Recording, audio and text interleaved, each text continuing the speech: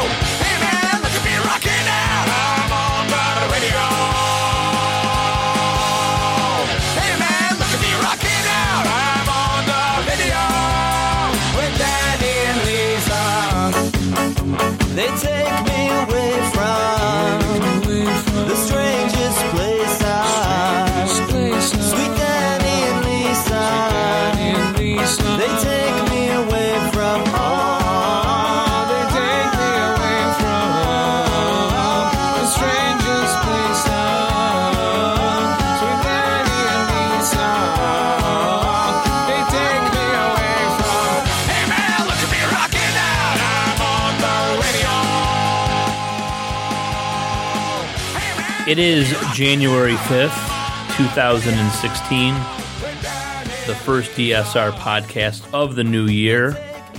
I am Jeff Moss, back with us after a 2-week hiatus for Michigan State University hijinks. 1 week you missed because of the overtime game between MSU and Oakland University, and then you were off in Dallas last week watching the massacre. Alabama against the Spartans in the semifinal playoff. He is back with us. Actually, the first time in studio since he broke the Drew Sharp plagiarism story. Welcome back.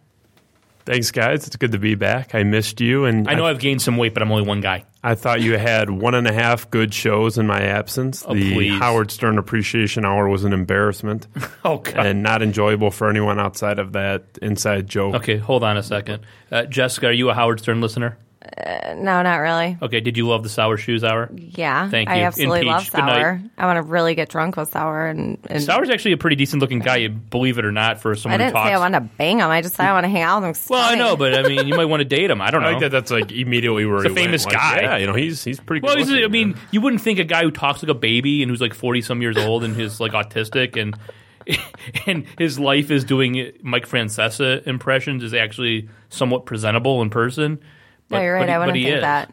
But he is. He actually fits in perfectly with the DSR being autistic. I mean, what is it, like 37% of our... 37%? Is that low? I think 37% maybe aren't autistic. Yeah, okay. I'm sure I'm on the spectrum somewhere. Yeah, it's the Spectrum Sports Rag these days. You look at Exactly. half of our readers anyway. But. Yeah. So what do you want to talk about? I guess we could tease a little Sharp news. We're planning on having a couple guests to talk about Drew Sharp. Why don't you tease the one that I don't even know who you're bringing on? Well, I'm bringing on one of my former professors from Michigan State when I was at journalism school there, and I had a pretty good relationship with him, and I think he's a wonderful guy to have on. His name's Rob South. This is a guy that has been a broadcaster with NPR, National Rob Public... South? Rob South. Sounds like he's like a I-95 Miami rapper. Okay, well, he's not. Former broadcaster for National Public Radio, NPR, WKAR up there in Lansing. Are you sure he wasn't a member of the Poison Clan? I'm pretty sure, yeah. I'm pretty sure. Rob... Baby Rob, 2 Live Crew? And most importantly for our purposes, Rob is a board member at SPJ, which is not the governing body. They have no actual authority, but it is the Society for Professional Journalists, which basically dictates what is appropriate and what's inappropriate in the journalism world. And they set basically the bar for ethical standards. So this is a guy that's worked in the field, that is a professional himself, and also a board member that oversees other professionals in the field. So I want to get his thoughts on this Drew Sharp matter. Okay, and then hopefully at 6 o'clock we are going to have, I'm hoping, I haven't heard back confirmation yet, but I'm got my fingers crossed. The Motor City Muckraker, a former employee of the Detroit Free Press, who now has his own blog where he details the events in the city of Detroit. He's a watchdog on the Dugan administration. He's written a lot of articles about the problem with fire hydrants in the city, and I think his perspective would be great if he does call in, because he was fired from the Free Press. I don't know how many years ago, a few years ago, and he has some pretty good insight into what goes on downtown in that building. So we hope to have him. And the little bit of news that I guess we could tease and we'll talk about later is that I found out today, basically from a couple different sources, that Sharp is suspended, something that isn't a shock to anyone. He hasn't written since your article dropped on Christmas Eve, and he also hasn't appeared on 105.1, which is absolutely bizarre. I think it's almost stranger that he hasn't appeared on the radio, where there's really not a direct connection. Obviously, I mean, the Free Press, from what we're told, is now investigating another issue. We don't know what that is with Sharp, and that's why he hasn't had his byline in the paper since before Christmas. But the 105.1 stuff is just odd, because there's just no direct correlation why he would. I mean, even if he did play, I mean, like when Album was in all of his problems with the Richardson's Cleave stuff, WJR didn't pull him off as a radio show. So I find it quite peculiar that Sharp hasn't appeared. They got Lindsey Hunter filling in the last couple days. That probably is going to turn around their 1.0 ratings, I can imagine. Well, it's curious. We don't really know what's going on here from any angle, whether it be where Sharp's coming from on all this. We don't know what his thoughts are. We don't know where 105.1 is coming from. I think it might be safe to say he's a relatively new employee at 105.1. Maybe he's going through some crazy investigation with the Free Press, and it's shaking up his whole life. And instead of it being an ethical decision of 105.1 to remove him from the air temporarily, it might just be go sort your life out. And worry about other matters. I think that's probably what it is. I don't think it's an example of Detroit 105.1 making an ethical stand. I mean, this is a station that has put on a guy that was mocking the victims of sexual assault, calling them whores and drops. That would be Drew Lane. And then we also they have no problem putting Darren McCarty on the air. We're not going to rehash all of that. I don't think this is a question of ethics at this point. I think Sharp has something going on in his life associated with this report. I think obviously he is, at least in some sense, a de facto suspended from the Detroit Free Press. Well, I've been told he's suspended. Well, and I'm sure you're right. I've been told by two people he's suspended, and it's pending the outcome of another investigation. Now, I don't know if that's something completely separate from the plagiarism, or as the Motor City Muckraker said should be going on when there's any instance of impropriety, that they go back and check all of his old columns to see if this behavior is a pattern. Did they do that and found other things? We don't know. Because the Free Press, I've emailed the Free Press every single day basically since this occurred. The publisher, the editor, the sports editor. You've tried to get in touch with people. I've called and left messages. I even called Dave Shore at 105.1. I have done everything possible to get any reaction, and basically the only thing that they've said is Hushka, who's the editor, I guess, said to Crane's Business Detroit, our good old buddy, Bill Shea, protege of one Hunter S. Thompson, he basically at least acknowledged that Shea was asking the question and said that they wouldn't have any comment at this time, which is more than we've got. That's the only formal no comment I've even heard. They wouldn't respond to us. They wouldn't respond to awful announcing, Motor City Muckraker, the Deadline Detroit. Not that. So Shea at least got the acknowledgement, the no comment. So we don't know really anything what's going on. Today I got a good tip. I can't say where it came from or anything like that. And I kind of went full bore on just trying to I've emptied out my contact list now. I'm just trying – anyone who has any connection I'm trying to get anything from. So we'll see. And something might pop up because I have a lot of feelers out there. Something might pop up during the show. But that's enough for that. topic for the time being. Let's talk about the other mess in this city, our football team, the Detroit Lions, who once again won a meaningless game on Sunday against the Chicago Bears to end the season at 7-9. Lions fans ecstatic over the news, 6-2 in the second half. You know, I guess Lions fans aren't privy to the knowledge that it's a 16-game season, and it's not like the old, what was it, the 1981 or 82 baseball season there was a strike, and I don't know, you weren't even born, so you probably don't even know this actually happened. But in baseball, that 1 year, there was split seasons. So if you had the best record in the first half of the season, you qualified for the postseason, and if you had the best record in the second half of the season, you also qualified.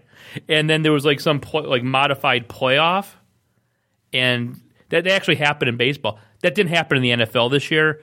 The Lions organization, their fan base, doesn't seem to realize that. It's going 6-2 in the second half when you started off 1-7 and basically had nothing to play for at that point on.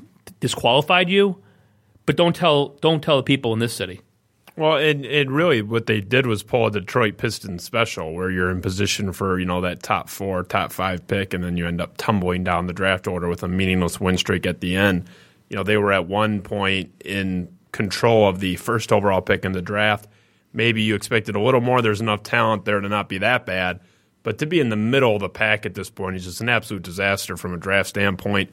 This isn't like up until a few years ago when you had these massive rookie contracts where it's like, well, okay, we're not in that top 5, but at least we're not going to have a back-breaking, cap-breaking contract on the books. That's not like that anymore. You want the top pick possible now. With the rookie cap, what they did is an absolute disaster for the future of the franchise, but frankly, who cares? I haven't watched a down of football in 2 months, of the Detroit Lions, 2 months. Haven't watched it down. Not even a down. Not even where I'm flipping through and I'll watch a drive or whatever. It's been so glorious. These fans are so stupid. When the Lions beat Green Bay in Lambeau, it was the behavior of the fans after that win, acting like this team won the Super Bowl for beating Green Bay when they went, that moved them to 2-7 or 3-7 or whatever it was. I think these fans are getting what they deserve. But the Lions, once again, are doing what's absolutely worse. They win when they should lose, or they lose when they should win. And I have no faith, and I have called you out for this repeatedly. You are saying that you are buying this GM search. You're buying these reports that they're requesting these interviews here, there, and everywhere. I'm telling you right now, you're going to be writing me a check for $100 when you lose this bet. Sheldon White, cash. Sorry. That's fine, too. I will gladly take your $100 bill as well. Sheldon White will be the permanent GM. The interim tag will be lifted. I don't know how you can even dispute that at this point. History has told us that they will do this. Every indication to me is that they're going to do this. I don't buy this search. This is just this, and I'm sure they're doing it, but I don't believe that they're going to land on anybody other than the incumbent. And this is their little dog and pony show. You want to put your faith in Martha Ford like the Dave Burketts of the world. Martha Ford sent an email. We covered this in a pod a few weeks ago. Sent an email to the season ticket holders promising a thorough and exhaustive, her words, not mine, thorough and exhaustive national search for the best president and GM.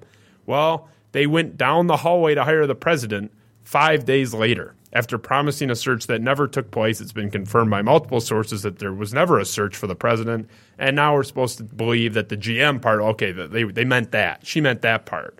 I don't buy it. Sheldon White's your next GM. I would be more than happy to give you $100 if that's what occurs, because the entertainment value of watching this city burn down if they promote Sheldon White to the general manager will be hilarious. So I'll be happy to give you that. Would be the best $100 I ever spent, because it'd basically be another 6 months of content for the website and the podcast. So it's not like I'm rooting against that. It's probably what I'm rooting for, to owe you $100. I just think that Rod Wood's probably a little smarter than that in the Hamp family. Which, okay, please stop with the Martha Ford is calling the shots BS, because that's not happening. It's Sheila Hamp, her husband, and their hand-picked pal who replaced Bill Ford Jr.'s hand-picked pal, Tom Luan. That's who's making this decision. And I think that they understand the optics a little better than a 90-year-old woman. And, yeah, they knew they were going to get a little heat for promoting Rod Wood, who was their financial advisor and what ran Greenfield Village or whatever the fuck he did. I knew that they knew they were going to get a little heat, but at the end of the day, that was the coup.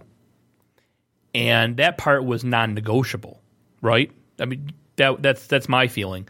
And they could always say, look, Rod Wood is just replacing Tom Luan, who wasn't a football guy anyway, and it's very easy to go and do a press conference and talk to the radio stations and say, look, I'm not a football guy. I know I'm not a football guy, and the GM's going to make the decisions.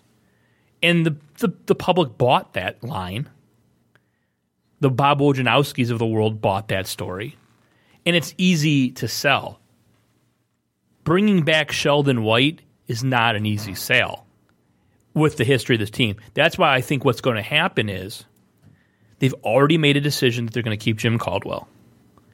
And they are going to go and get a third-rate general manager from one of these other teams who's desperate for a gig, who doesn't know if he'll ever get a GM job and can't wait, like Bill Tobin's son or Ron Wolf's son, people who have no interest in this gig, right? Yep. Okay. They're going to get someone else who's like, hey, maybe I've got to go eat some shit in this organization, but when am I going to get one of these 32 jobs if I don't take this one? Because who in the world, pedigree-wise, would take this job knowing that you're already basically probably being told that you've got to keep the coaching staff, which potentially the best part of that staff could be coaching Cleveland or Miami by the end of the week. And you're dealing with internal strife between the ownership group.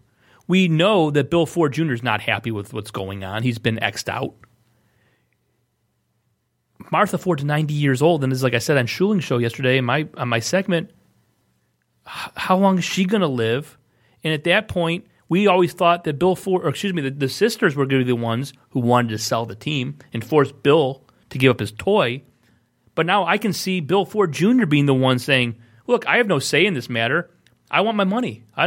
Why should I not cash out $250 million or $300 million or whatever it is when I can't even have basically a spot at the table to make these kind of decisions on who to hire?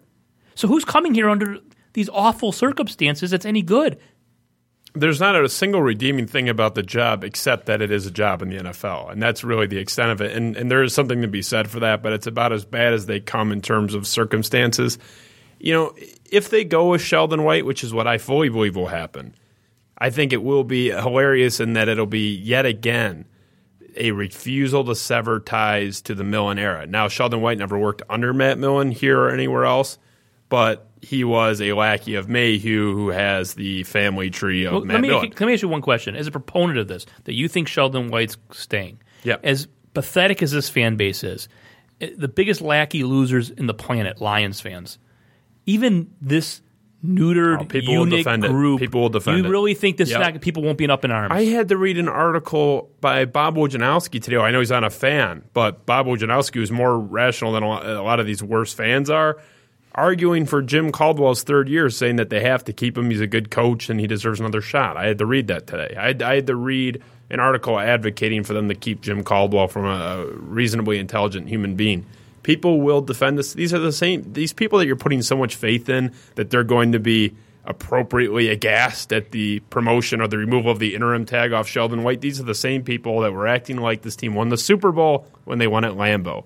These fans are stupid. They're going to go with whatever I disagree. I think if Sheldon White gets promoted, people are going to go ape shit. Okay, in what meaningful way? I just don't. They're going to say bad stuff on Twitter. Are they going to not show up? No, they'll show up. Okay, then who gives a shit? Because I think the Lion management probably doesn't want to start off. They're riding high. They think they're like the saviors of the town. You don't think Rod Wood is going around the city when he goes out to dinner thinking, ever since he's the president, they've gone 6-2, and they're getting all of this great. But maybe that's the reason you keep Sheldon White, because this group can do well. Apparently, I think they know that would be an absolute PR disaster. And we'll see how it plays out. But let's talk about a couple people who said that they didn't even want an interview with this team, which is absolutely insane to me. The Dallas Cowboys assistant pro personnel director, Will McClay. Now, if you're the assistant pro personnel director on a team that just finished in last place, how many rungs down are you from even like being the GM on that team? Like, how many people are you? What's the succession plan? Is that like being like the House Majority Leader? If like 5 people die in front of you, you become the president. Assistant pro personnel director said he didn't even want to interview, which like to me is crazy because you always could put on your resume. You could go up to Detroit, interview.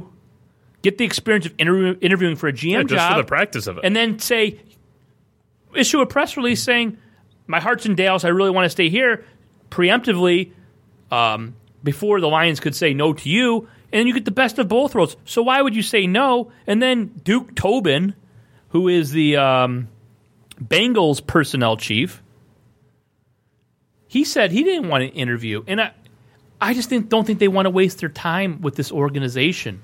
And like I said yesterday also, it's like the Browns and the Lions are in a race to see who could be the absolute worst organization in professional sports. But at least the Browns are like hiring analytical people and sabermetrics people to make decisions, while it would appear a 90-year-old woman, her daughter, who doesn't know anything about football, her husband, who I don't know. Like I said, he was the one, I think, at Greenfield Village, her husband. And Rod Wood, I mean, these people don't know anything, and they're the ones going to be making the decision. And like you said, Dave Burkett's of the world. I mean, what happened to this guy? Can we talk about him for a minute? This guy used to be one of the better beat writers in this city. We lauded him for years, other than a couple hiccups here and there that. Defending William Clay Ford. When he wrote that 50-year anniversary article about William Clay Ford Sr.'s ownership in 2013, I believe it was. In glowing terms. I mean, just completely glossed over the Holocaust that's occurred since he's been the man in charge. Okay, so we kind of ribbed him about that and gave him a pass. But this last 3 or 4 months, the guy is like worse than 20-man in O'Hara. What the fuck has happened to this guy? It's like he's been abducted. I mean, he is really the conductor on the Martha Ford is shaking things up train, and he's eating that shit up. I don't get it. I don't get how anyone thinks that Martha Ford is really having any meaningful impact. Frankly, the schedule softened up quite a bit. They lost a few games in backbreaking fashion. You know, we were saying on the air before this win streak even occurred, mid-season, we were saying we were in fear of this, and that it was almost inevitable that this team would go 5-3 down the stretch or 6-2. I mean, we said that. So none of this was surprising to us, and it doesn't really impact our feelings on the regime or Jim Caldwell or whomever. I think you are unintentionally, perhaps, making the case for why I think Sheldon White's going to be here, because they're not going to get the type of mind that they want or that they need to justify getting rid of Sheldon White. This is a family that, like you said, they're on cloud nine. They're on the high horse right now. Sheldon White's going to be back. And if they could get a Wolf-type guy, I would agree with you, but they're not going to get him. These people aren't even going to interview, as you've demonstrated at this point. And they're going to fall back into Sheldon White's arms. I'm telling you, I can't even believe we disagree on this. I think it's so obvious. It's not. I'm willing to raise the bet. Well, there's only so much Richie a man Rich. wants. There's only so much a man wants to wager on the. You watch flies fuck for $200. What? You never heard that saying? No. I guess if you don't know the expression, it doesn't really work. But well, I'm sure there's tens of people out there laughing at that. I hope they are. I hope they're enjoying it. So again, I'm just going based on history. This is something that you said to me repeatedly last year when we had our disagreements about the Lions' prognostication for the season, which of course I nailed. And You have been struggling on this Lions prognostication. No, I have not been struggling. I predicted. I have been the number one source. I should have pulled the clip, and this is what I was lazy and given it to Jessica so she could have played. But I went on Schuling's show at the beginning of the year and said exactly what was going to happen: that they would start off poorly, and that they would come back with a rush, not make the playoffs, and then they would keep call. I mean, I said it on his radio show like in September. The only thing I probably have off is the fact that Caldwell's coming back, which I will give you. I'll give you kudos, and you and Racist Cop and whoever else made that prediction. I'm just dumbfounded that these imbeciles would watch this team instead of coming away and saying, "Oh my God, we win 7-9. We got to keep Caldwell." Instead of that, they should be saying, "If we had a competent coach, we probably would have went 10-6, 11-5." If we had a guy who would have last year seen that Joe Lombardi was over his head, that this was not a job he could handle, that the offense was putrid and it cost the team their best ever chance, I think, to get to the Super Bowl. It was a Super Bowl caliber team when you look at their defense. Was one of the best defenses in the history of the league, according to the metrics. It was second that season, but they had two of the all-time great defenses in the NFL that year. Right. So I mean, they had like the sixth best defense of all time according to Pro Football Outsiders or Pro Football Focus or one of those two sites. So I mean, they had a great defense. They had a competent quarterback, a star receiver, and the best number two receiver, and still didn't win a playoff game. And still didn't win a playoff game in large part because of Caldwell's coaching decisions, not going for a 4th and 1. That's exactly the point. Last year, he has a chance. He doesn't have Golden Tate in that play on 3rd down, who, like you said, probably one of the best second number 2 wide receivers. Last year he was, 99 catches. Right. They don't have him in the game. Then the pussy punts on 4th down instead of going for it. And he's getting all this applause for some of the 4th down. I don't give a fuck if you go for it on 4th down and 2 when you're out of the playoffs. What does that tell me about? What does it tell me about Jim Caldwell? That when the team is out of the playoffs, he's in line with the New York Times 4th down bot, but when the team is on the verge of winning their first playoff game since 1991, he's too big of a coward to make the decision that's necessary. The man's mocked nationally for his in-game management. He's an embarrassment.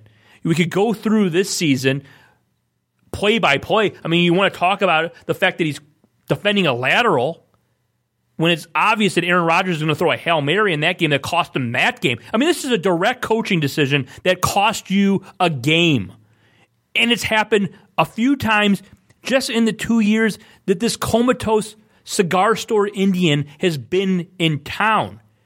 Forget all of that. He still, to this day, will not admit that he kept Lombardi too long. They had a great stat yesterday on Pro Football Focus. It was a graph showing Matthew Stafford's PFF numbers this season with Lombardi and with Jim Bob Cooter. And it looked like the EKG of a dead person that halfway at week 8 came to life. It's embarrassing that this dolt can't come out and admit he made a mistake. And if you're not willing to admit when you've made mistakes in the past, why should I think that you're going to be able to correct these decisions in the future, in year 3? You can't admit. How can someone look at the facts and say that you waited too long to fire Lombardi and hire Jim Bob Cooter? And if he does it, even after the first couple weeks of the season, maybe they rectify the year and maybe sneak into the playoffs. You fucking moron. You still can't tell me that you didn't make a mistake? What is that in your personality? It reminds me of in 2014 with Brad Ausmus and the Tigers and how you were repeatedly warning the fans and everyone on Twitter, anyone that would listen, that they can downplay these decisions on July 8th all they want. just wait for the playoffs to roll around and David Price isn't going to pitch until Game 3. Basically, you called that shot perfectly. And it's the same thing with Jim Caldwell, and we actually saw that in the postseason with the Lions too, where you can say, oh, big deal, he didn't go for this fourth down or whatever. You can say, you can write these things off, but it's so hard to win a playoff game in the NFL for anybody except maybe like the Patriots. I mean, it's hard. Even the Giants, who have won 2 Super Bowls, haven't even made the playoffs in the last 4 years. It's hard when you get in those positions like they had against the Cowboys where you need 1 yard and you're going to win that game and you send the punter out and he ultimately shanks the punt. But you cannot make that decision. Even if he gets you to that spot, he's going to screw it up when he gets you there. And this is a guy, this isn't Detroit fans that are just bloodthirsty. We've discussed USA Today released their article a couple of weeks ago. Dead last. He's the worst coach in the NFL. Dead last. He's considered widely nationally to be an absolute joke in game management. Neither of us really like Bill Simmons, but I would give my left testicle just to have Simmons on for a half hour as a Patriots fan to discuss all of the fucking awful decisions the man made when he was with the Indianapolis Colts. Repeated mistakes. Again, so, we're not just... There's a perception maybe that Brad Ausmus is a league average manager, which we disagree with, but whatever. That's the national perception from what I can gather. But this guy's a national joke in terms of in-game management. People couldn't believe we even hired him. He's one of the worst I've ever seen. The guy, when we hired him, was on the verge of getting fired by the Baltimore Ravens as the offensive coordinator. It was a joke that they even hired him in the first place. And now we're stuck with him. It looks for like a third year. People keep saying to me, well, Moss, what would it take for you to drop your jihad and actually root for this team instead of just openly mock them and hope that they fail repeatedly? And it would take a GM, even if it was a guy who came in here who was just not one of the top echelon guys, but if that guy came in here and had the balls to say, look, we're getting a new coaching staff. That's what it takes. I don't care who they hire. If Jim Caldwell's the head coach next year, I'm continuing to root against them, hope they fail, and laugh at them when they predictably do. Well, and Jim Caldwell, as bad of a coach as he is, no matter, I don't care how much talent he has, that team is never going to win a Super Bowl or get to a Super Bowl, and no team ever will win a Super Bowl, in my opinion, with him. He had the benefit of having Peyton Manning to get to one.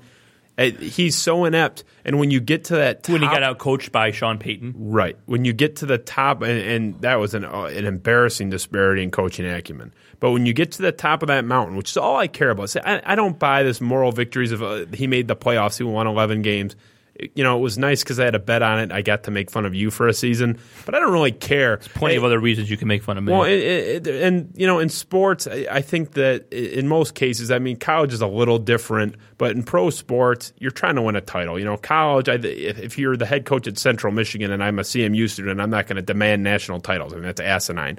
But outside of the college sphere, when you're in pro sports, the goal is to win a title. I don't care. I think Caldwell can probably go 8-8, 9-7 next year. He might even go 10-6. I don't know. We'll see what they do in the draft and in free agency and whatever. I don't think he's so inept that he's going to submarine. He has enough respect from the players that if he has a good roster, he can win between 7 and 10 games. However, when you get to the playoffs, he's going to fuck it up. Right. I appreciate that he has the respect of the locker room. How much better of a team would they have to be than everyone else they play just to overcome his in-game stupidity? The huge gap, and when you get to that top of the mountain, there's not a lot of stupid, bad coaches that make the postseason. You get one or two. Caldwell's done it a couple times.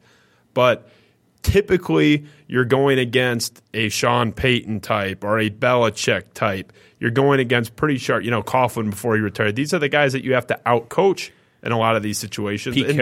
Pete Carroll is another example. There's a lot of good coaches out there that you're going to be playing in the postseason, and you can't have these decisions where they win that game. I fully believe the Detroit Lions win that football game against the Cowboys if they go for it on 4th and 1. The Cowboys' defense sucked that year. They were once again, we have the Detroit Lions, a professional football team in the state, have at best, the third best coach in football in this state coaching their team. At best. Because there's no question that Harbaugh and D'Antonio are heads and shoulders above Comatose Caldwell. That Fleck guy, that Western Michigan coach, is better than he's going to be a major college coach in a year or two. So I think so maybe Caldwell's probably the fourth. Maybe who's fourth. the coach at Brother Rice? I don't know. Is Harrington still at Farmington Harrison? One of the Harrington? Is it his son or something? I'm sure I put one of those high school legacies over Jim Caldwell at this point. All right, so that's about the Lions. Anything else you want to talk about the Lions? What is there to say? I'll just, again, repeat my disappointment, from the Lions fan in me that is dying day by day that they would slide so far down the draft order in the rookie cap era. I thought that was just awful and unfortunately totally predictable. But there's not much more that can be said. They are what they are. I'm sure I'll be watching the first game of next year, but it was very nice to take 2 months off, and I highly recommend it to anyone that hasn't done that. It was so refreshing to have those Sundays open. Well, we won't have, 8 months until a game actually counts for this pathetic organization. Love it. I need the break. We can go on hope for 59 years. Would you one playoff game? Just quick hitter. We're not going to get into it, but would you want Chip Kelly? Well, here's what I think that they should do, because they're not going to get anyone great to be the general manager. I wouldn't think, based on what we just talked about for the last 15 minutes.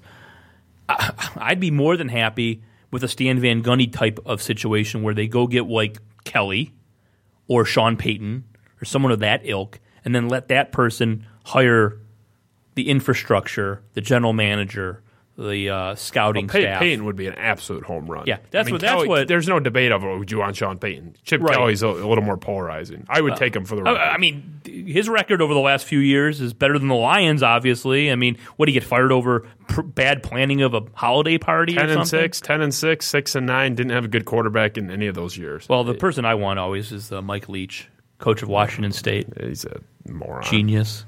No. Genius. Do you want me to go queue up the 60 minutes? He's going to waterboard somebody again. Listen, he should have waterboarded Craig James' son. The only thing I was mad about that he didn't waterboard Craig James. Go lock that fucking conservative lunatic in a closet, please.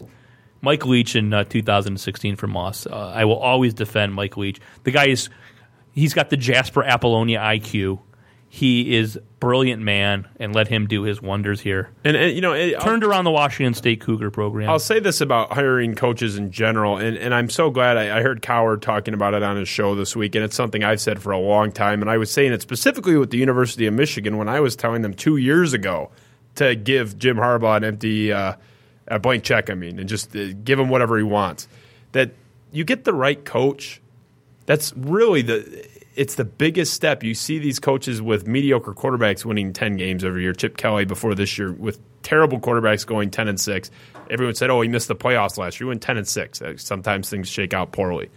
So there's no reason to nickel and dime on the coach. I would call up the Saints. You're going to have to trade them picks. I mean, I don't know what they would be asking. If they wanted a second-round pick, I'd give it in a second. I think it'll cost more. I agree with that. Apparently, the Colts had approached them, according to sources with ESPN.com that I was reading about. The Colts were trying to get them, and they thought the asking price was too high. Peter King has said that Sean Payton will definitely, in his opinion, he doesn't have a source on it, but in his opinion, will definitely be somewhere else next year. I call up the Saints and say, look, I'll give you 2 second-round picks. I would even give them my 1 first-round pick. Let's look at the history of second-round picks with the Lions. Well, it's going back 25, 30 years. I'd give them the first-round pick. I would only give them 1, but I would give them the first-round pick this year to get Sean Payton. And again, I don't let him build the right. And I agree with your model. Let him pick his Mark Bauer. And that's I didn't even think about that, but I think that's a good idea. But that's what I'm saying. I wanted Michigan from just a college fan perspective, not because I'm certainly not a Michigan fan. But I said, what are you guys doing? You're the University of Michigan. You're dealing with these dime store, Brady Hoke. What the hell are you doing? You're Michigan. Go get Harbaugh. Go get somebody real in here. And they did. They opened up the pocketbook and brought him in. You're the Lions. They get a check at the end of the year, the shared TV deal for over $200 million. You're telling me that you're gonna, instead of paying a coach $3, you don't want to pay a coach $7 million. You're gonna pay him $3. I mean, I have no patience for that. Pay the extra few $1 million. You own an NFL team. You could not sell a single ticket and you're a profitable business by a long shot, and you actually have a supportive fan base. Get the right coach in here. Stop going cheap on this. Call the Saints up right now. Offer them your 16th overall pick. If they need a 4th round thrown in, I guess, whatever. But get Sean Payton. He's one of the best 6 or 7 coaches in football. I'm tired of messing around. When have the Lions had a good coach? I mean, where they would say, this guy's a top 10 coach? Not in my lifetime. No, they haven't. Go get that never guy. Had he's available. Go get him. Schwartz will be the first head coach that gets rehired after being fired by the Lions. Yeah, he's getting ever. He'll get a job. I'm just tired. I'm tired of. And so that's what's the reason? What's the reason not to hire to go get Sean Payton? You don't want to give up the pick. You don't want to pay him. Jim Caldwell's a good Christian man. Okay, well, but Martha the thing Ford is, Jim and Caldwell, Sheila Hamp love Jim Caldwell. If Jim Caldwell died today, they still wouldn't go get Payton. I think it's a structure. It's a philosophy within that franchise. They don't want that big home run. Their guy was Mariucci, who was a total fraud. I mean, really, I liked it at the time. I was also 14 years old. But, I mean, I liked Mariucci. Mariucci was their first and last ambitious hire, in my opinion. And, they swung and missed, but at least they hired a guy that, was a real guy, at least at the time. All right, we're going to take a break. When we come back, we're going to have who on the air? We're bringing in Rob South in a few minutes. Rob South, member of Poison Clan, formerly of Two Live Crew. Hopefully you got those out of your system before he's actually on. I'm not going to talk. You can talk to your professor. What, was Dan Dickerson's wife not available for this interview? No, she was not. Why don't you explain that joke? Dan Dickerson's wife was one of my other professors at Michigan State. Journalism, right? Yes. Okay. Yeah, I don't want to get too much into what she said about Jamel Hill, but... Wow, we should. That's what we should close the show with. Gossip, rumors, innuendo, and speculation. I've heard a lot about Jamel Hill during her Michigan State years, and not one thing nice. Let's put it that way. All right, Jessica, let's go to a break before I fall asleep. Okay. We'll be back. Thank you. This is a previously recorded episode. And we are back, the Detroit Sports Rag podcast. I am Justin Spiro, joined with Jeff Moss and our great producer, Jessica, working the board over there for us. We are joined by Rob South, who I have a nice little history with through my connections with Michigan State University, one of my former journalism professors, a great guy, the current communications director at Eaton Rapids Schools, former broadcast journalist for NPR, National Public Radio. He had a very confrontational relationship with Mayor Verge Bernero there in Lansing, I believe. He knows what I'm talking about. And I think, Rob, I thank you for joining us. I want to say, I think most importantly for our purposes for this interview, I want to point out that you are a board member of the SPJ, Society of Professional Journalists, and that's something highly relevant to today. I know you've read my report on Drew Sharp's plagiarism and what I allege is essentially a cover-up by the Free Press or certainly a lack of transparency. Do you dispute our labeling of this as a clear act of plagiarism by Sharp? Well, first let me correct one thing. I'm on the board of the Mid-Michigan chapter of the Society of Professional Journalists. I don't want to overplay my role so that we don't think that I'm on the national board. But maybe a little bit. It's always a problem when you have a journalist like Sharp who gets caught plagiarizing. And the question, I guess, from the Free Press's perspective is, what are you going to do about it? And this is probably causing them a great deal of stress that you keep bringing them up. I mean, I don't think there's anything wrong with what you're doing at all. I think it's probably a good thing for the Free Press, and as much as Sharp hates to hear it, it might be a good thing for him. Well, I think here's my concern, or one of my primary concerns anyway, is, we break the story on December 24th, and we have all the evidence in there. Everything's, out on the board. And from that point till now, we have not seen anything from Drew Sharp. We have sources that have essentially confirmed that he's suspended, and we did not present a single shred of evidence, nothing, that the Free Press did not know on their own. There was no bombshell that we provided. This was all stuff that they were well aware of. So obviously they found the behavior or conduct, however you want to phrase it, worthy of a suspension or worthy of at least an extensive investigation, which is ongoing. But they were only willing to do that and only took issue with his conduct after I went public with it. So don't you see that as some sort of admission of guilt on their part? what do you expect a news organization to do? To be transparent and report what's going on? Well, that's what the SPJ Code of Ethics. I mean, I'm looking at it right now. One of the guidelines is be accountable and transparent. It says journalists should explain ethical choices and processes to their audiences, encourage a civil dialogue with the public about their journalistic practices. They should respond quickly to questions about accuracy, clarity, and fairness. There have been repeated questions about the authenticity of his reporting, Drew Sharp's, about their handling of this matter, and they've not only not been open and transparent, but it's been a total shut door. Don't you see any issue with how the Free Press has handled this from a management standpoint? Actually, yeah, I do. But this isn't unique to the Free Press. I mean, this is sort of a problem that's been ongoing in every organization for a long time, and it's one that is even greater now in digital media, where, you know, people sort of put those ethics aside a bit and say, well, maybe later, and they get pushed to the back burner. Now, there's no doubt in my mind that the Free Press is actually taking it seriously, but you're right, the fact they haven't really acknowledged what's going on, it seems a little bit suspect. And I don't know if that is because they're being arrogant about it and they just don't want to admit it, or if they're trying to put all of their eggs in the right basket so that when they do present something, they have something real and tangible to present. But either way, I think I would come out and say, hey, look, we're looking into the issue and stop, at least try to make them look like they're on the case. I have a few sources inside the building who I talked today to, and they informed me, one, that he has been suspended, which is something we all presumed since he hasn't written anything in 2 weeks. And the other thing that I was told by a couple sources is that there is a pending investigation going on regarding Sharp. And, my expertise on this situation basically is watching movies about Stephen Glass and Jason Blair. And it seems like in those situations, there's always what happens is they hire a few people or they bring in some people from another department and start culling over all of the old articles where this might have occurred to see if there's a pattern of this behavior. Do you think that's something that might be going on and that's kind of why there's this delay? I think that's probably the biggest reason. I don't think that, that any major news organization would take this lightly, and they certainly wouldn't ignore the possibility that it's happened before.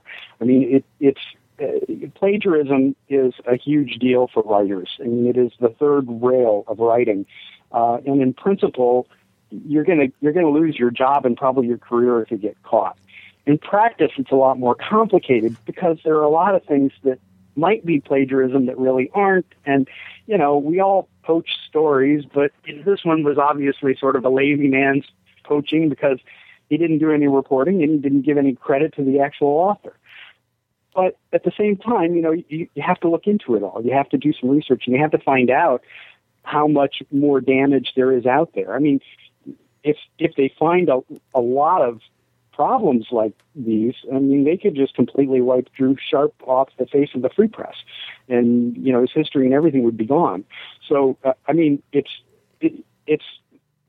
more than likely. I mean, it's probable that they're taking it very seriously and that more will come out of this as time goes on. I'm not real surprised that they're not talking about it much, but I am a little bit surprised that they simply say no comment.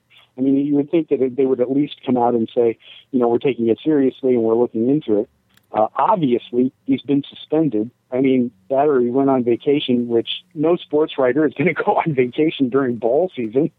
That'd be crazy. So, they're taking it seriously. Yeah, I can understand them not responding to us, but, Crane's Business Detroit,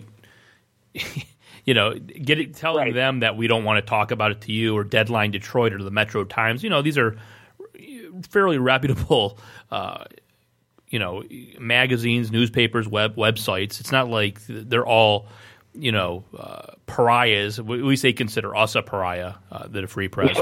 But, so it's, to me, it's like just I can see them saying like we're not going to tell Moss and Sparrow anything, but if someone calls from Crane's Business Detroit, I don't see what the harm would be. Is like just to say he has been suspended and there's an ongoing investigation, and we'll get back to you when we know more. I just don't. That's what's really baffling to me, and it's what several people inside, like I said, that building, either if they work for the news or the Free Press, which end of the JOA that they're involved in, there's a lot of, it seems to me, like a lot of bitterness about what's going on because it's making these people look bad. I mean, there's people emailing me anonymously information about what's going on inside their own shop because they're angry at how it makes them look.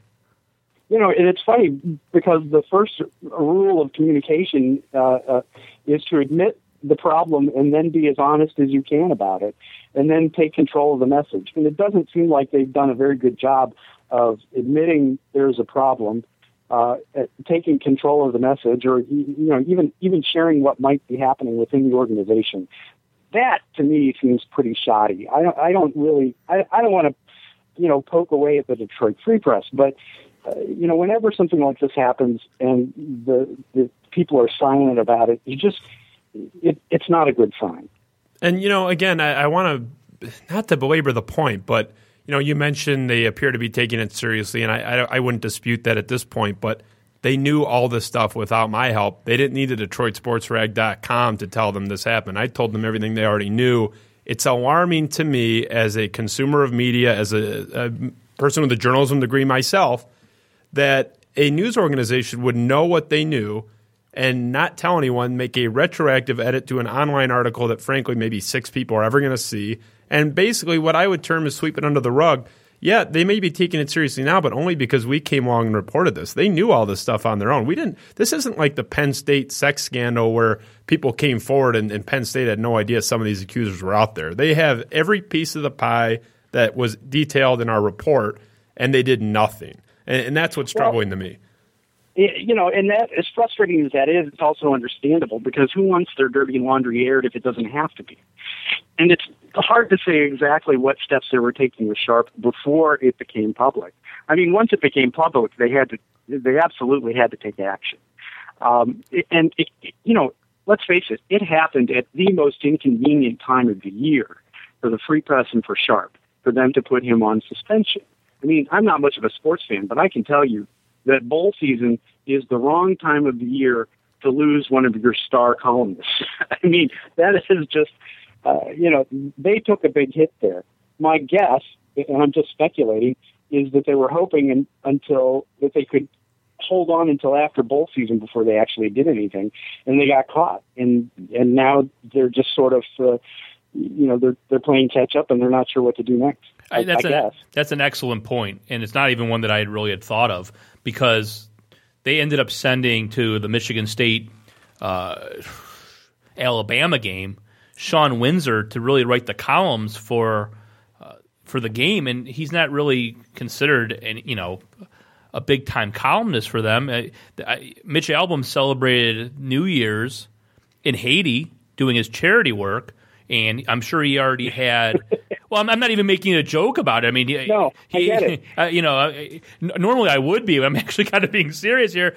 I'm sure he had, this plan for a long time, Albom. So it's like they just couldn't pull him out of Haiti and say, you got to go to the game in Dallas. So I think it's a very good point you're making. I think maybe what they were doing was, hoping to hold on until after the new year and then maybe investigate it more. And like you said, they got caught, and it's this isn't the first entity. I mean, this is basically how big business in America works. Until the video came out of Ray Rice beating his then fiance, there was really no public outcry about what happened until people actually it was kind of thrown in their face. And in this situation, they did the retroactive edit. They posted not on the website, but in the print edition, that there was some sort of correction made to the article, which pretty much no one really paid any attention to or probably knew what they were talking about. And, I think that's an excellent point you make, that they were probably just stringing this along, hoping they could get to January 1st and the Lions season being over. If Michigan State lost in the game, that they wouldn't have to deal with that anymore, and it was going to be a slow time now, and they could have, done the investigation, hashed out what happened. I think that's an excellent point you're making. Yeah, I can't imagine that, unless it happened when, if the Lions were in the Super Bowl, and they had to pull them out of that coverage. Well, that's a whole other issue that if that ever occurred, I think hell would freeze over. So, But, that's a busy time for them. It's an important time for them. And to lose one of their star columnists was probably very expensive. And I would suspect that exactly what happened was, let's not talk about this yet until we get through the bowl season and hope nobody dings us. And unfortunately, it happened. And regrettably, they didn't have any good response for it. I mean, I would think that as media professionals, they would certainly know how it works and be ready at least with a short prepared statement that would, create a short prepared statement that would at least cover their bases, or cover their ass. Because it is something that the paper, I'm sure, takes very seriously. I don't think that they're trying to sweep it under the rug as much as they're trying to keep it as quiet as possible until they have all of the details and can have more control of the message. But you're right. It wasn't handled very well. I'm wondering how you would compare what happened here with what occurred a few years ago with Mitch Albom and writing the article before the game occurred for whatever deadline purposes and then getting caught. Yeah. I'm wondering, journalistic integrity-wise or ethically, how do these two stories compare in your mind? Well, I think Drew Sharp's transgressions are much worse than Mitch Albom's. And I don't want to, I don't want to say that when Albom was writing stories where he wasn't actually there isn't a problem. But at the same time, what he was writing about was sort of accurate. And he wasn't really stealing any information from another source. I mean, he was using his producers and his editors to fill in the gaps, which is fairly common. And to be very honest, it's not uncommon for journalists to write stories ahead of time, and then fill in the gaps after the event has happened. I mean, that's standard practice for a lot of stories because you want to get it out as quickly as possible. Now, saying that he was there was kind of an arrogant mistake, in my opinion. But what Drew Sharp did was really, it's unnecessary in my mind because he had plenty of time to look the story over, plenty of time to do his own reporting on it, get in touch with the people who are connected with the story, and really all you have to do is ask a few questions, and you've covered your ground, and he didn't do any of that. I was going to say that's a great point with the time sensitivity, but yeah, go ahead. And then he didn't even, bother to give credit to the guy who actually wrote it. So, yeah, this is a pretty serious problem. Well, and, I think you're a good person to talk to on this because you've been in the academic setting. You've taught journalism classes at Michigan State, one of the best institutions in the country for that field. And you've also worked in the field in a couple different capacities. So, I made the point in some of our discussions online about this that when I was a student at Michigan State, if I had done this in your class, you would have failed me. And there's another, I think, feel free to correct me, you would fail me if I plagiarized a story like this. But even worse is, and this wasn't in our initial report, this is something that Dave Harns, the original author, came forward on his own. We didn't even know this. Drew Sharp was confronted about this by his editor when Dave Harns had contacted the editorial staff, and Drew Sharp flat out lied to him, lied to his face about, he said, oh, no, I spoke to the sources. Well, he didn't say, what he said was that he didn't use Harns's piece for all the background. He got it on right. He got it on his own. He said he got it from Cook. Right. That's right. And he said he got it from Connor Cook, and then after Harns kept pressing, Kevin Bull, the sports editor, said, well, come down to the building and we got to meet and I want you to bring your tape recorder and I want to hear that whole interview because Sharp said it was about 15 minutes long. Well, it turned out when Bull heard Sharp's interview with Cook, it was about 4 or 5 minutes long and none of that background information was discussed and that's when the jig was up. So that's really, to me, I'm almost wondering if that's almost worse than what the original transgression was. All of this was known. He wrote 7 articles since then. All this was still known by the Freak before our article. Yeah. Well, again, I think you're right. I mean, what are you telling your boss? Now, if you're gonna poach somebody's story, and I don't want to make it sound like that everybody does this, but, all journalists look at somebody else's work and think that's a great story, but you have to do the legwork. You have to actually make it your own. You have to put your own name on it. And in a case like this, at the very least, you want to give credit to the person who brought it to your attention. I mean, it's not a big deal to just give a hat tip to David Harms. But the fact that he didn't do that, and he didn't even call Miranda McCoy, and only interviewed Cook for 4 minutes or 5 minutes instead of 15, and didn't ask him all the questions. I mean, that's just lazy and arrogant. I don't know how you get to a point in your career where you can't take the time to at least do that. Well, my last question on this is I think the Free Press might be in a little bit of a bind with the newspaper guild, with the union, because there's been so many of these instances in the past where they have not followed up. The album story, they basically gave him a slap on the wrist, and Mitch was basically kicking and screaming all the way to his non-apology apology that was published in the paper.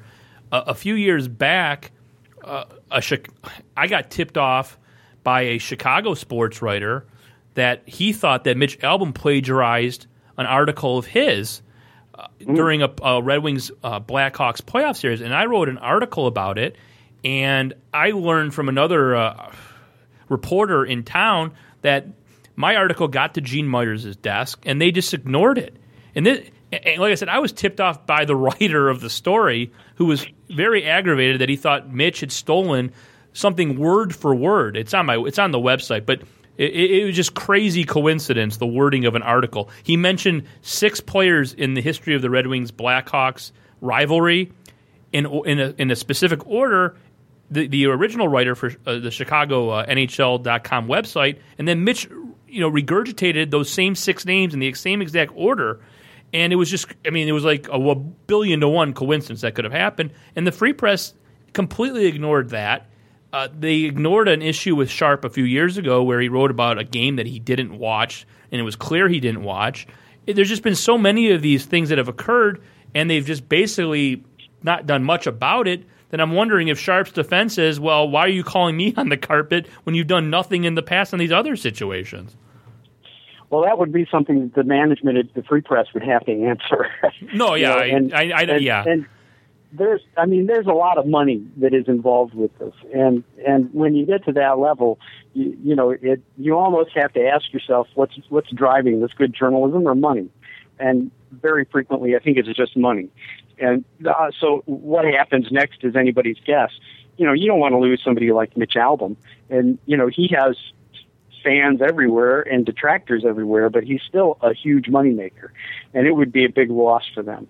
And it could be very similar with Drew Sharp, where they are just saying, how do you solve this problem when it would cost us a lot of money if we get rid of him?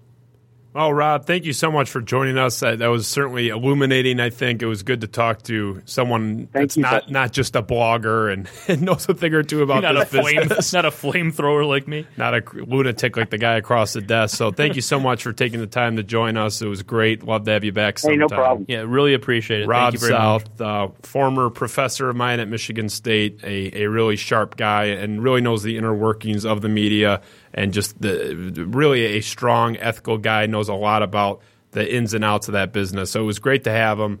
I think we're going to bring on a next guest. Well, here after a break, I haven't heard from Motor City Muckraker yet. So we'll take a break and we'll come back, see if I can get a hold of him. If not, we can come back and talk about the ML Elric confrontation last week that we had.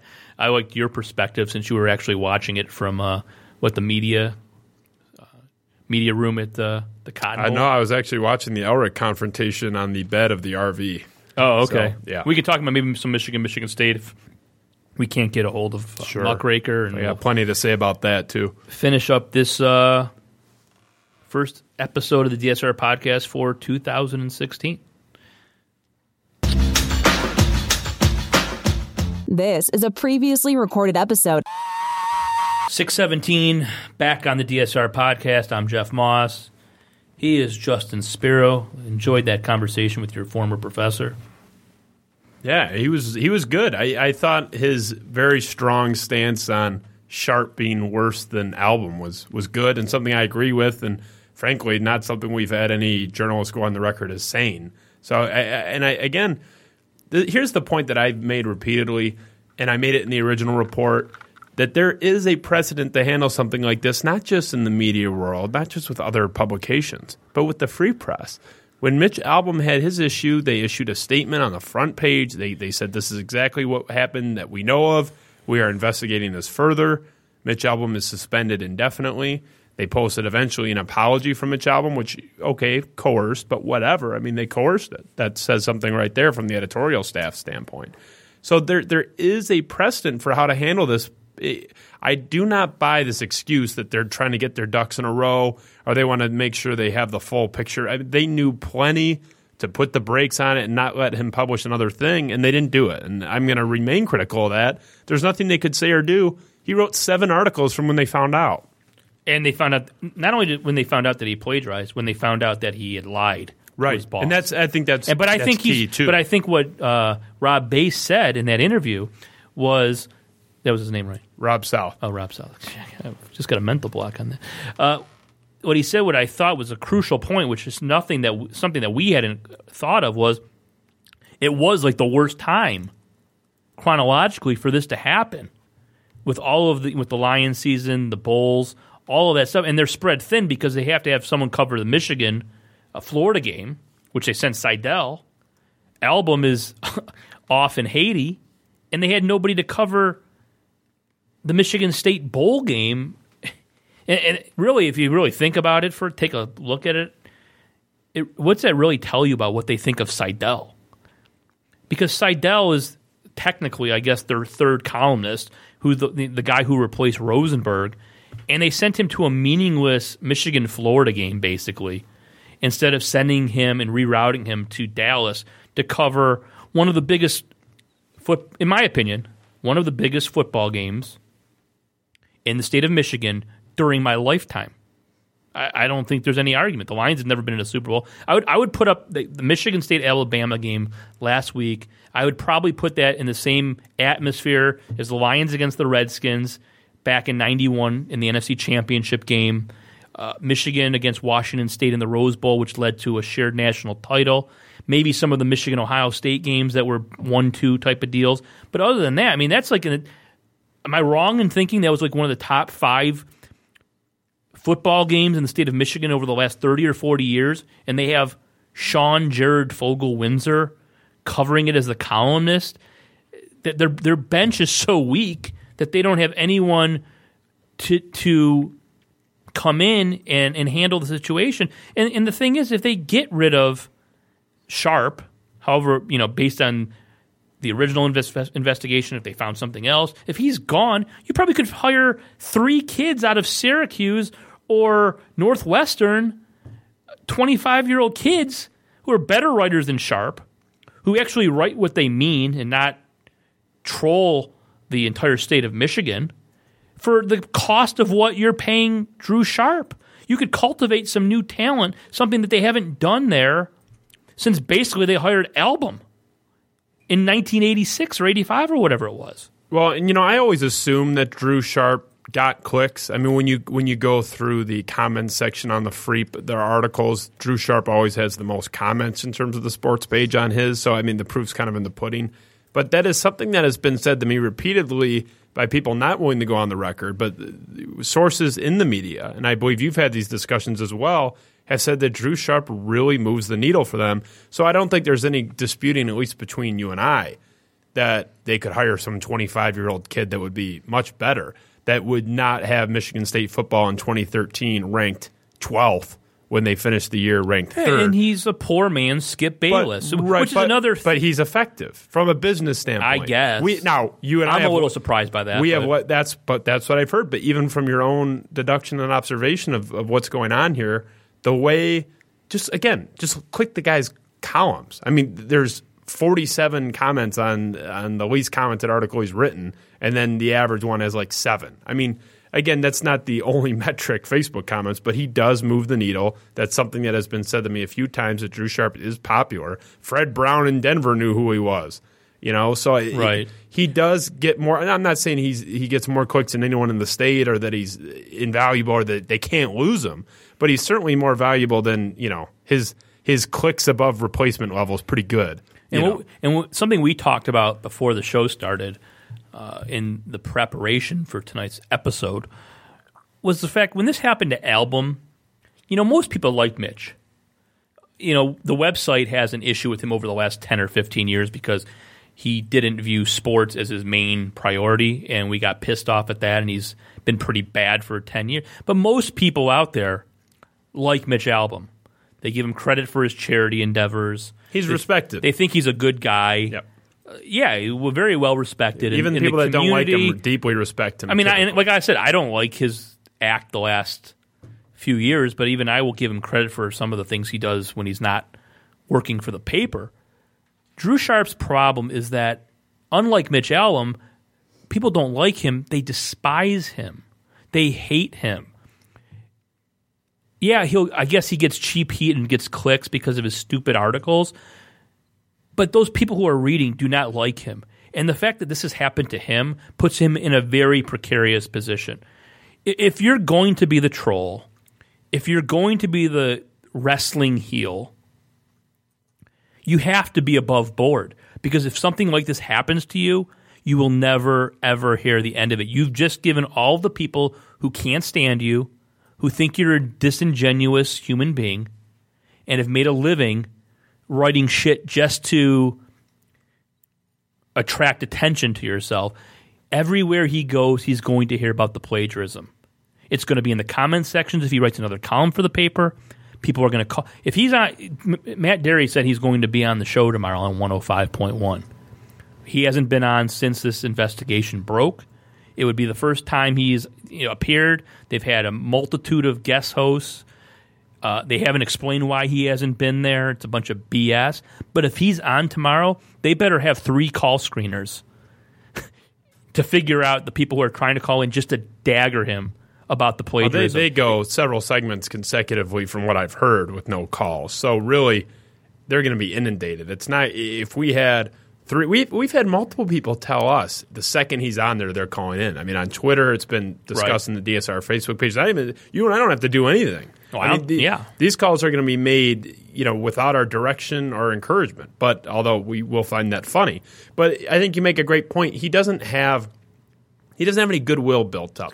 He's got no cachet whatsoever. I think, and I'm again not to steal from Coward twice in the same show, but Coward always says, when a Democrat gets caught in a scandal, he gets a little more leeway, not just because the media is liberal, but because Democrats tend to be a little more tolerant, a little less judgmental. But there's something so skeevy about a Republican, a Tea Party, like the Corser Gamrat scandal, where they're pounding the Bible and preaching the morals and ethics that other people need to abide by, and then when that person gets caught, they don't get that free pass, or they don't have that benefit of forgiveness that someone that has been more tolerant and accepting of other people. When you're judgmental, when you're as you say the heel, you don't get that, and you shouldn't get that. And I think that's a great point. Drew Sharp is one of the worst people, if not the worst person, for this to happen to in this market, where you're already despised, and not just despised by fans. His colleagues don't like him either.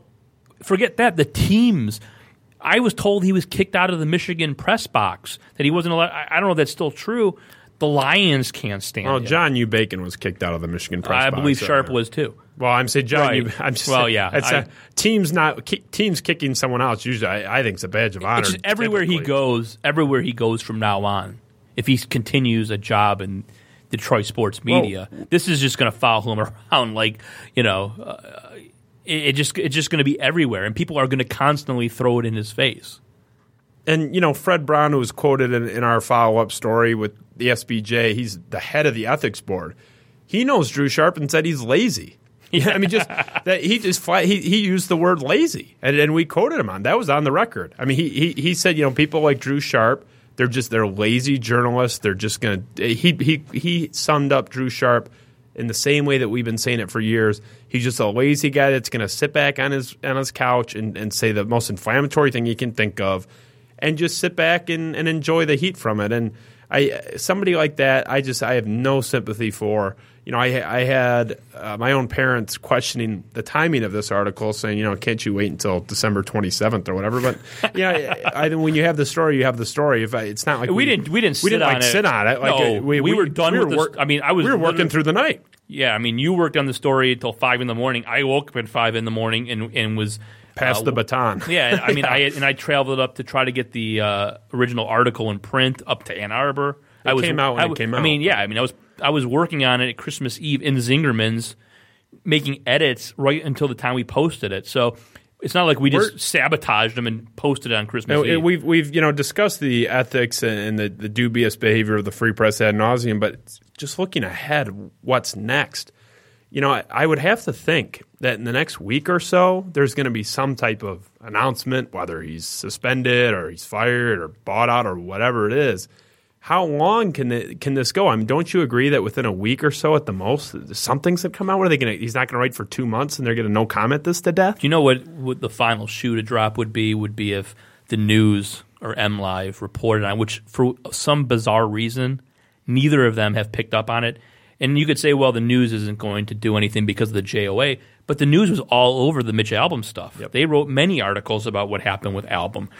Why have they been so quiet on this Drew Sharp stuff, and why have people getting pressured?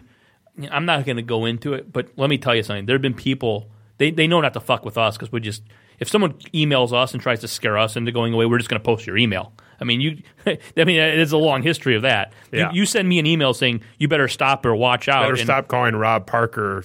Was Sam Mitchell's bitch or whoever that was? Yeah, I was. Yeah, I mean, going back years, I was making fun of Parker. And I got a letter an email from the Detroit News, one of their attorneys, saying I better stop or they were going to sue me. And I said, E.J. Mitchell's bitch. Yeah. E.J. Mitchell's bitch, which I think he was his sports editor at that time, maybe. Yep. And I just said, fuck you. I just posted it on the website, their email, and then I had my attorney call them and just fuck with them.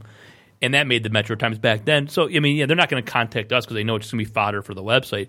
But I've been told other people associated with this story there have been some heavy-handed types of comments made to them that they might want to stay away. So take that for whatever it's worth.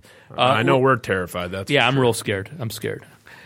Let's talk about another subject that occurred off-air last week. We had to end the podcast at about this time because I had to get over to the Fox 2 studios to confront Pulitzer Prize-winning ex-Free Press writer, current Fox 2 News investigative reporter, ML Elrick, which we did on Periscope, and you can see that entire video on the DSR website. You were in Dallas in an RV getting ready for the Michigan State game. I was wondering if you had any comments about the discussion that I had with ML outside the security gate of the Fox 2 studios in I think about 18-degree weather where the feeling in my fingers just came back. You didn't even get to go in? No. We pulled up to the security gate, and I said, hi, I'm Jiff Mist, and I'm here to see ML Elrick. And he's like, stay right here. Go park over there, like outside the security gate, and he'll come out to see you. So when he came out, I got out of my car, and we were outside. They would not let us in. Now, keep in mind, this is a station that I used to do sports work. Yeah. I used to be like a semi-regular person on the Friday show. I think I appeared, 5 times. And I think, I think they stopped doing that Friday show. So I was never, not that I would have ever been on again because I think Dan Miller's had enough of me. But, I used to be let into that gate, but I'm standing, so now I'm standing in freezing weather. Jasper's videotaping ML and I discussing his issue with me because he was bombing me on Facebook, and I said to him, like, what the fuck's your problem? And he didn't like some of the comments I made, so he said, if you're such a keyboard tough guy, show up at the studio, which I did. And I was just wondering if you had any comments about what went down.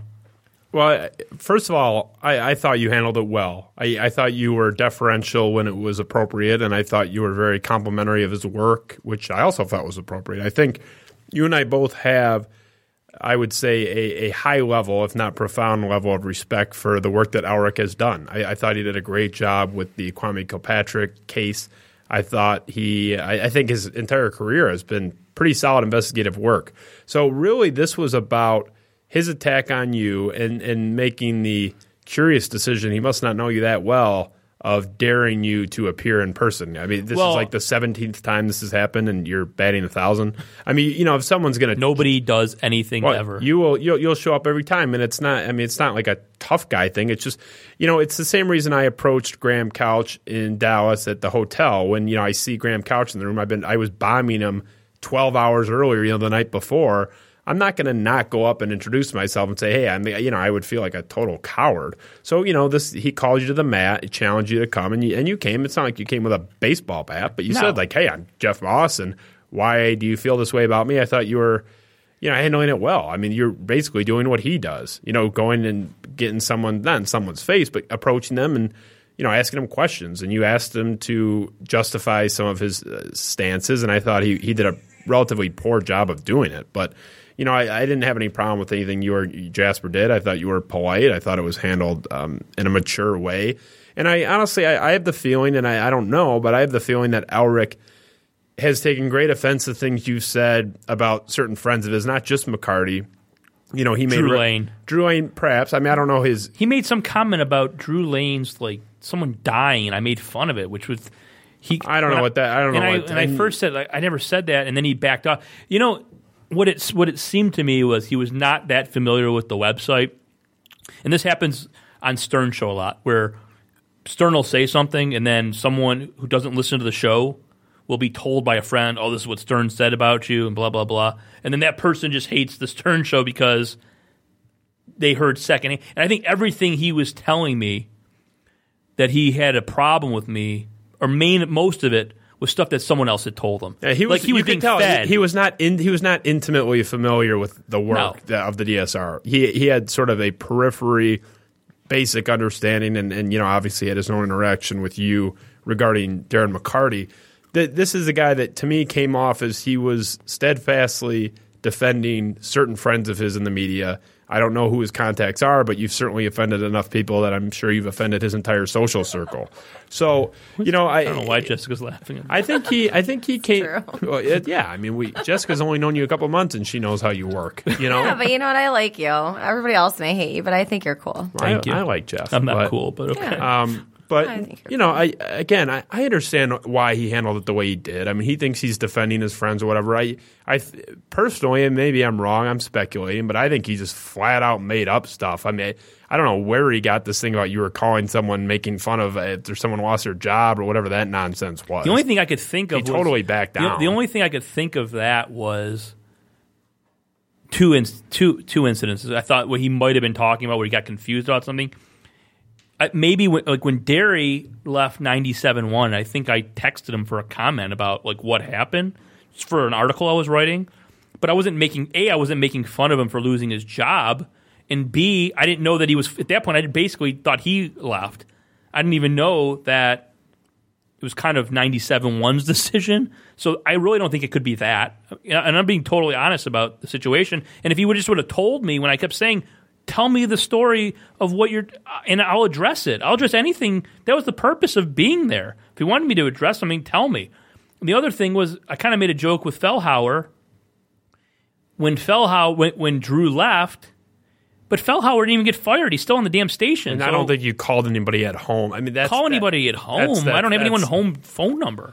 That's really where it. And then someone said it might have. They thought because when I went to Mayhew's house when Sue left, but he hadn't been fired at that point. He still was gainfully employed. That was a couple years ago, a year ago. Yeah, I mean, he wasn't fired. And so I mean, I don't. That was kind of pulled out of his ass from my estimation. But Elric has been one of the guys. Well, his main thing was posting a picture of Lawan's wife. That seemed to be his biggest beef. I mean, fair criticism. And I said it was fair. I can get behind him not liking that. No, first of all, I'm not sure I like that I did that. But I'm a crazy person, and like I told him, the Lions had called the cops on me. I mean, where does that eventually play out when someone calls a police station, says, come to our facility, we have a crime to report, and there's a police report saying that William Clay Ford Sr. is the victim and that Jeff Moss is the suspect.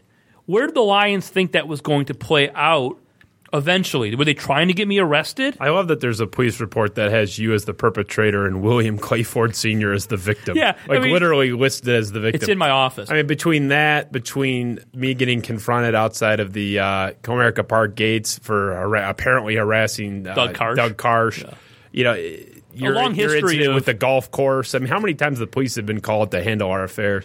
Over nothing. And it's like, okay, I got angry about that. And should I have posted a picture of Tom Lujan's wife? I think I'd probably be the first to admit that was crossing a line. I probably shouldn't have. But I was fucking pissed. These people called the police on me.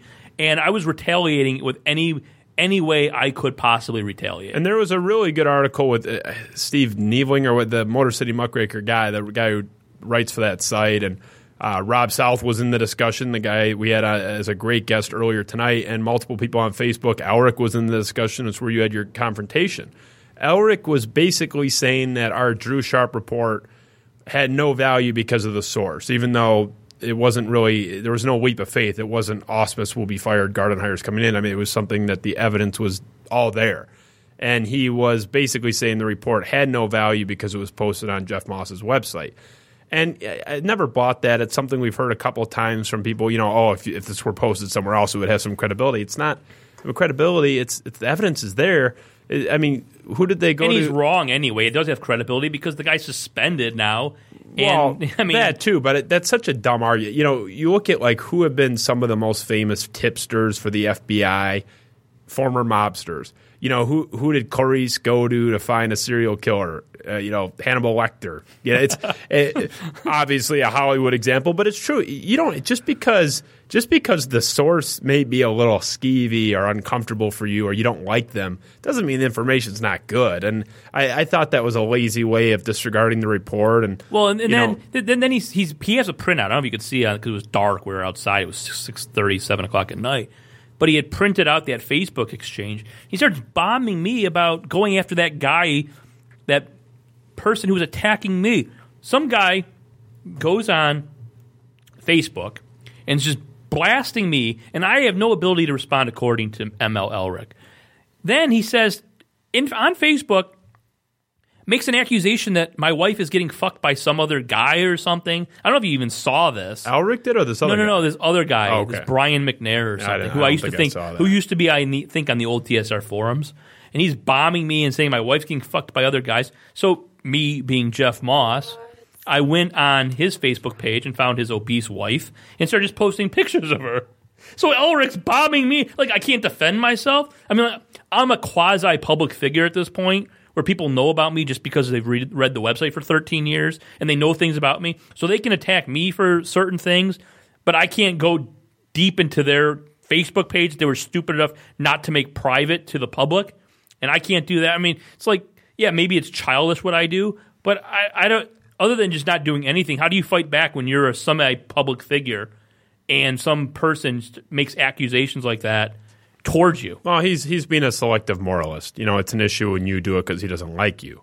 But again, I understand why he would be defensive. As I've said, I'm sure there have been multiple friends and colleagues of his that you've deeply offended over the years, and I think that's just what he was doing. He was trying to be, the righteous warrior. I like Elric overall. I like Elric too, but here's my problem. It's unfortunate that he despises you so greatly. Well, here's my problem with Elric. Okay. You've made a career, you've made a name for yourself by going after a corrupt person. Now, granted, that person was in city management, Kwame Kilpatrick or George Cushenberry Jr., I think he's now his latest target at Fox 2, who's a member of the city council, I believe.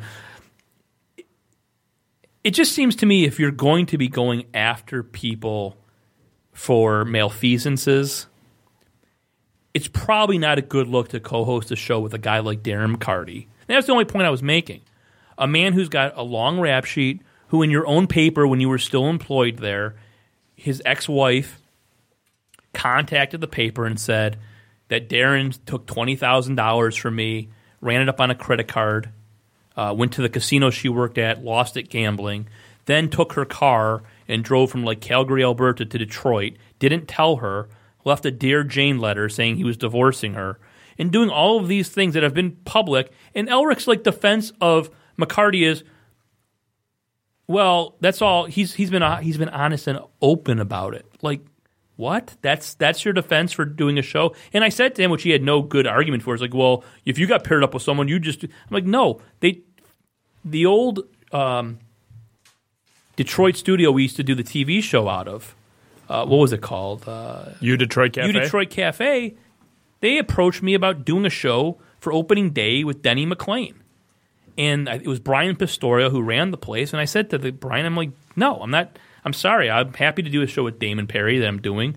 But I don't want to do a show with Denny McLain unless I'm allowed to go on the show and bomb Denny McLain for stealing the pension money from the people up at Pinconning, or the racketeering, or all the shitty things he's done in his life.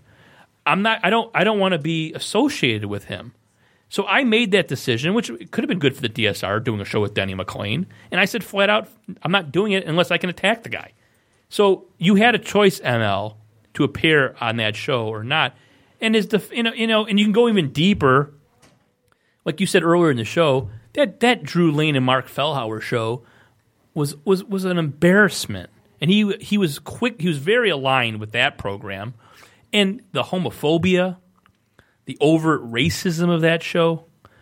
You can say anything you want about the DSR, but I'm pretty sure that nobody would ever make an accusation other than maybe Terry Foster, because he's just a big dummy, that are not very, very socially.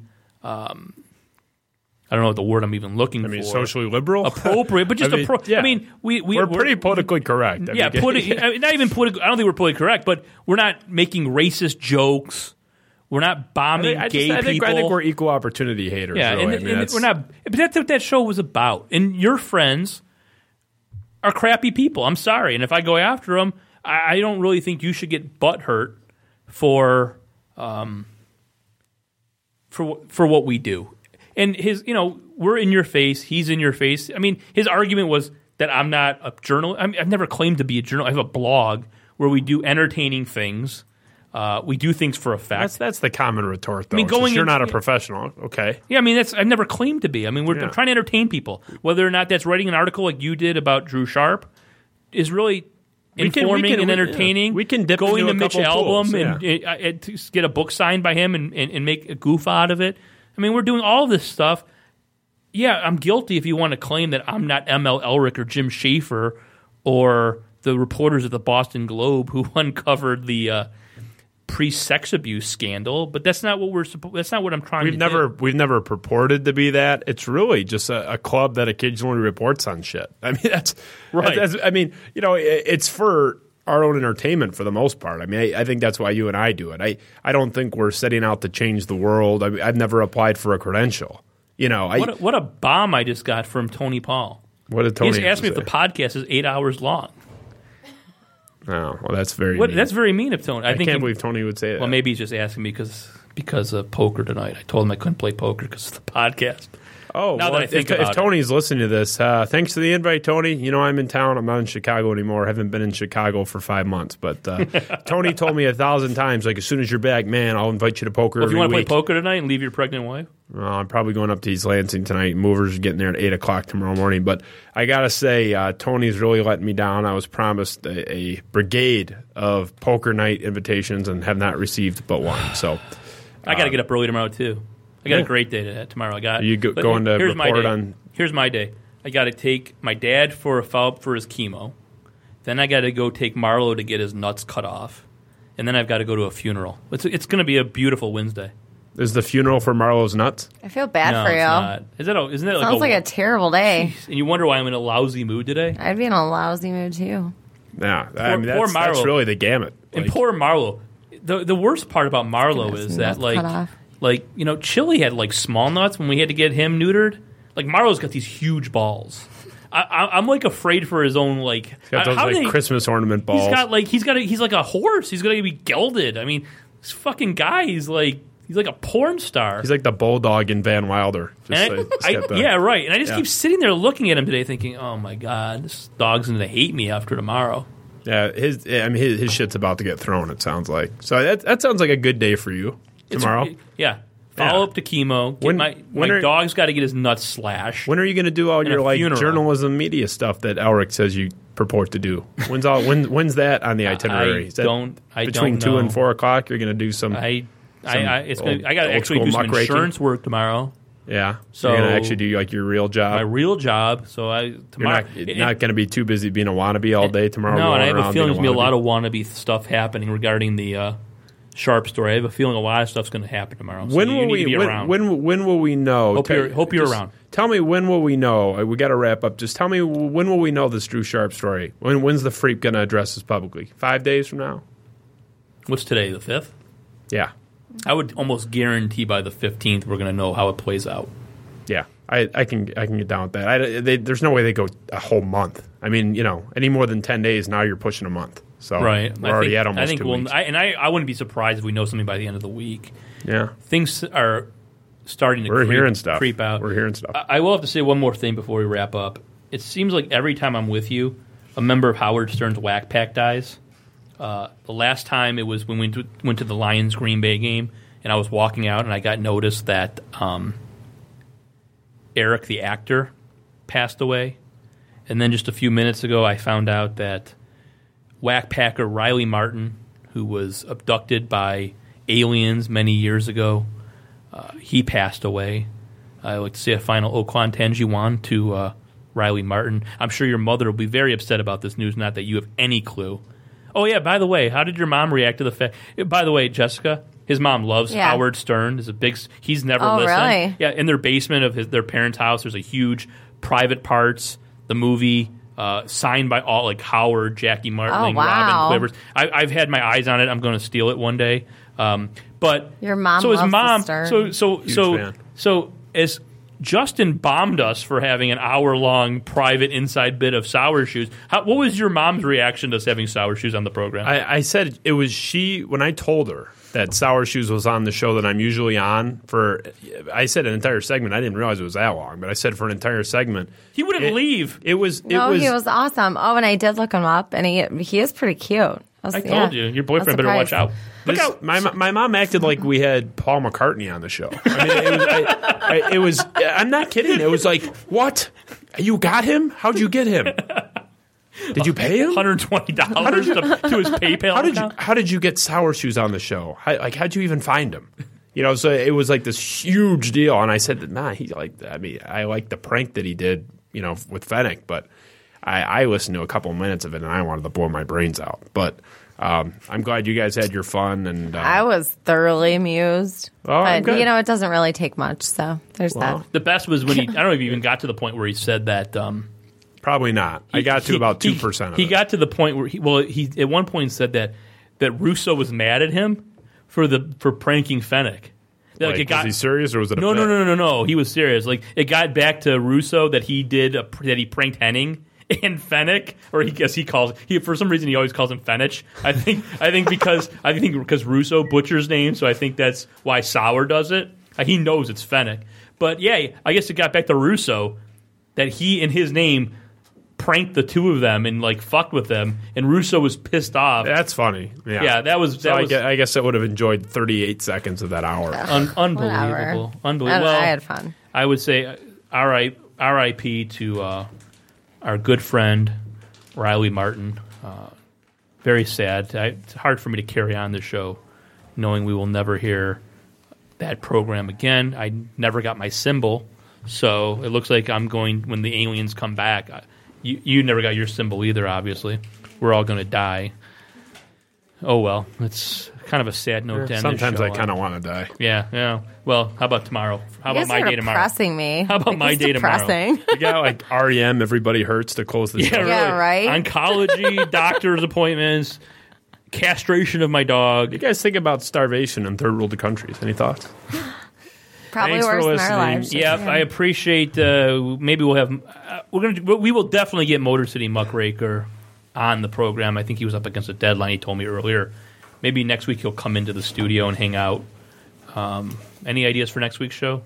I mean, that's a good start. I think we might have the Drew Sharp bombshell by then, so that could be a big Can you imagine if the DSR is responsible for Drew Sharp's responsible eliminating? For happens to him. No. But if our report is the reason that he's no longer a menace to the society of Detroit sports, we should just probably shut down, close up. I mean, we're never going to top that, right? Yeah, take the blue ribbon, I guess. I mean, whatever happens to him is his own doing. We haven't done anything to Drew Sharp, so. Well, thanks a lot. Keep being Captain Buzzkill. No, I mean, I want to take credit for it. No, I mean, it would. I want that notch on my head. It would be to our credit, but something about the guy losing his job, even someone I don't like. He's a piece of shit. Oh, well, I don't care if he loses his job. He deserves to, but that's not up to me, as Dave Harns would say. All right, that's the episode of 12, I think, of the DSR podcast. Number 1-2. Yeah, Dirty Dozen. We'll be back next Tuesday at 5 o'clock. Thanks, Spiro. Thanks, Jessica. And have a good week. Keep reading the Detroit Sports Rag for all your breaking Drew Sharp news. Peace, dog. This is a previously recorded episode